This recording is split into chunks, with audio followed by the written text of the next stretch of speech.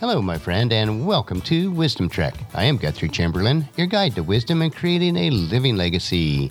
Thank you for joining us for our 5-day-per-week wisdom and legacy building podcast. Today is day 836 of our trek, and it is Wisdom Wednesday. The past several months on Wednesdays, we have been focusing on interpreting current events through biblical worldview.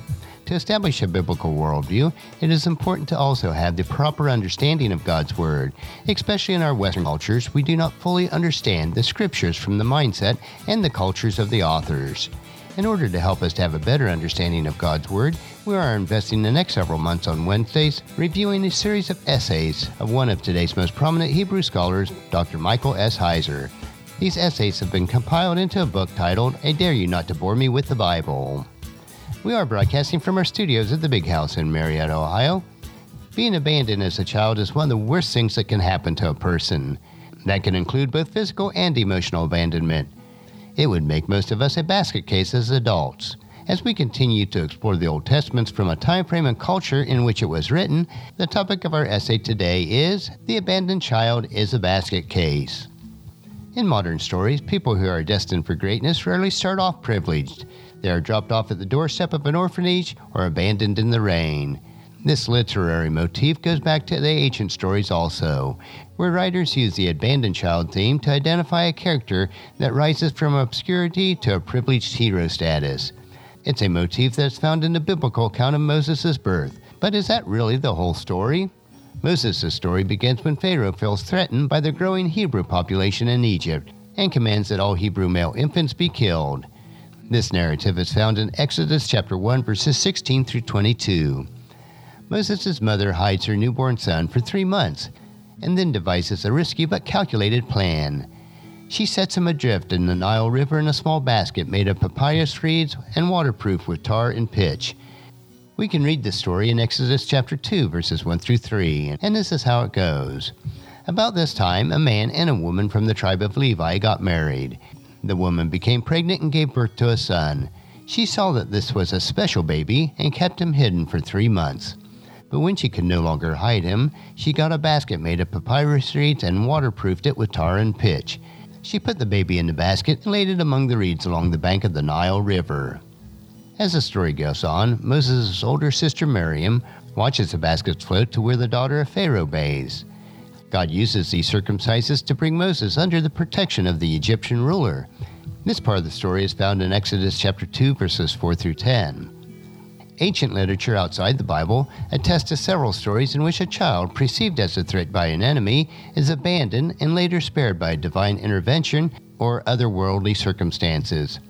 Roughly 30 stories like this survive from literature of the ancient Mesopotamia, Canaan, Greece, Egypt, Rome, and India.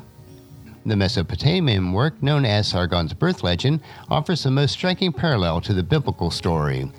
It relates the birth of the story of Sargon the Great, an Akkadian emperor who ruled a number of Sumerian city-states around 2000 BC, centuries before the time of Moses. The infant boy was born into great peril. His mother was a high priestess, and he was illegitimate. Consequently, his mother sets him adrift in the river in a reed basket. The boy is rescued and raised by a gardener, Aki, from the town of Kish.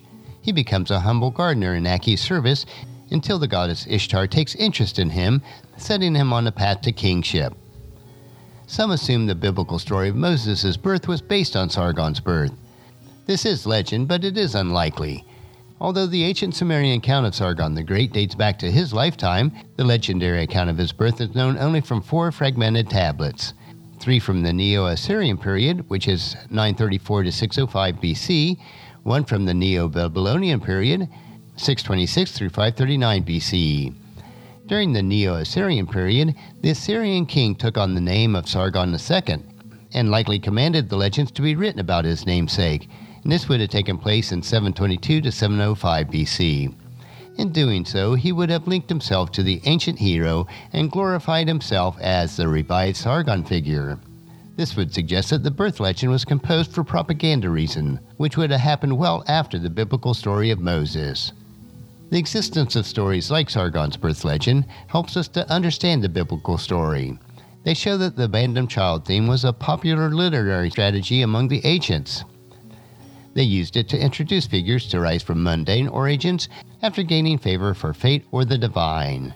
The common elements of this rags to riches story helped ancient audience identify the central figure and develop respect for his achievements. Moses' story is about more than parallels, though. While Moses briefly seemed to find favor and protection in the household of Pharaoh, a quasi-divine figure for the Egyptians, his life takes a surprising turn. He ends up leaving the kingdom of Egypt, fearing Pharaoh would kill him. From there, the story is repatterned into the wilderness of Midian. There Yahweh appears to Moses, who is now an obscure shepherd, and describes himself in Exodus chapter 4, verse 10 in this manner. But Moses pleaded with the Lord, "O Lord, I am not very good with words. I have never been, and I am not now, even though you have spoken to me. I get tongue-tied and my words get tangled." Regardless, God tells Moses to act as a spokesperson before Pharaoh and to lead his people out of Egypt. Moses stands out against the stories of the ancient cultures because he isn't promoted like the chosen figures, but saved and demoted to poverty so that he can lead others to salvations. He is a new archetype of a chosen hero who is promoted only for the benefit of others. Over and against the stories of worldly kingdoms, Moses' story articulates God's remarkable work for his kingdom.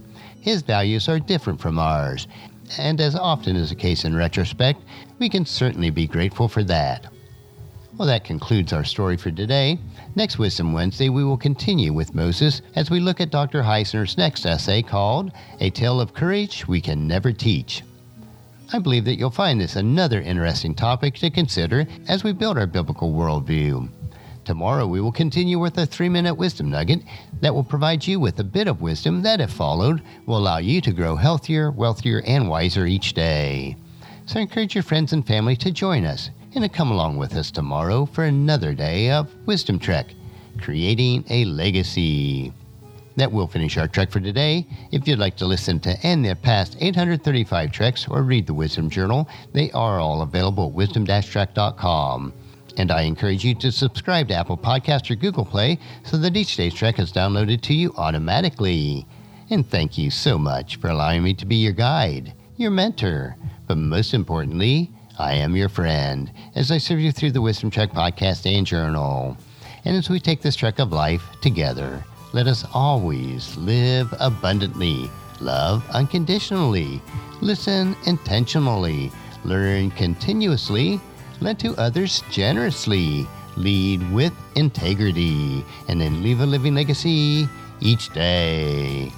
I am Guthrie Chamberlain, reminding you to keep moving forward, enjoy your journey, and then create a great day every day. See you tomorrow.